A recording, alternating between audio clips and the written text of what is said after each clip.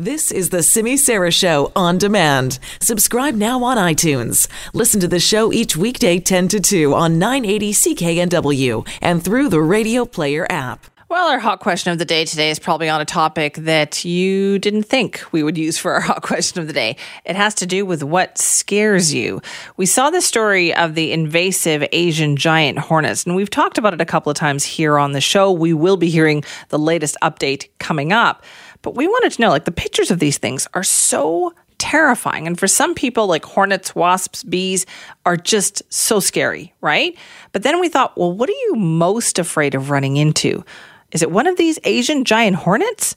What if you ran into a tarantula? Would that scare you more? What about a python? Or maybe it's something else. Tell us. That's our hot question of the day. You can find it at CKNW or at Simi Sara 980. You can also tell me a story. Maybe you've already run into one of these things and it scared the heck out of you. You can email me, simi@cknw.com. Call our buzzline 604-331-2899. I'll tell you right now, for me, it's the python.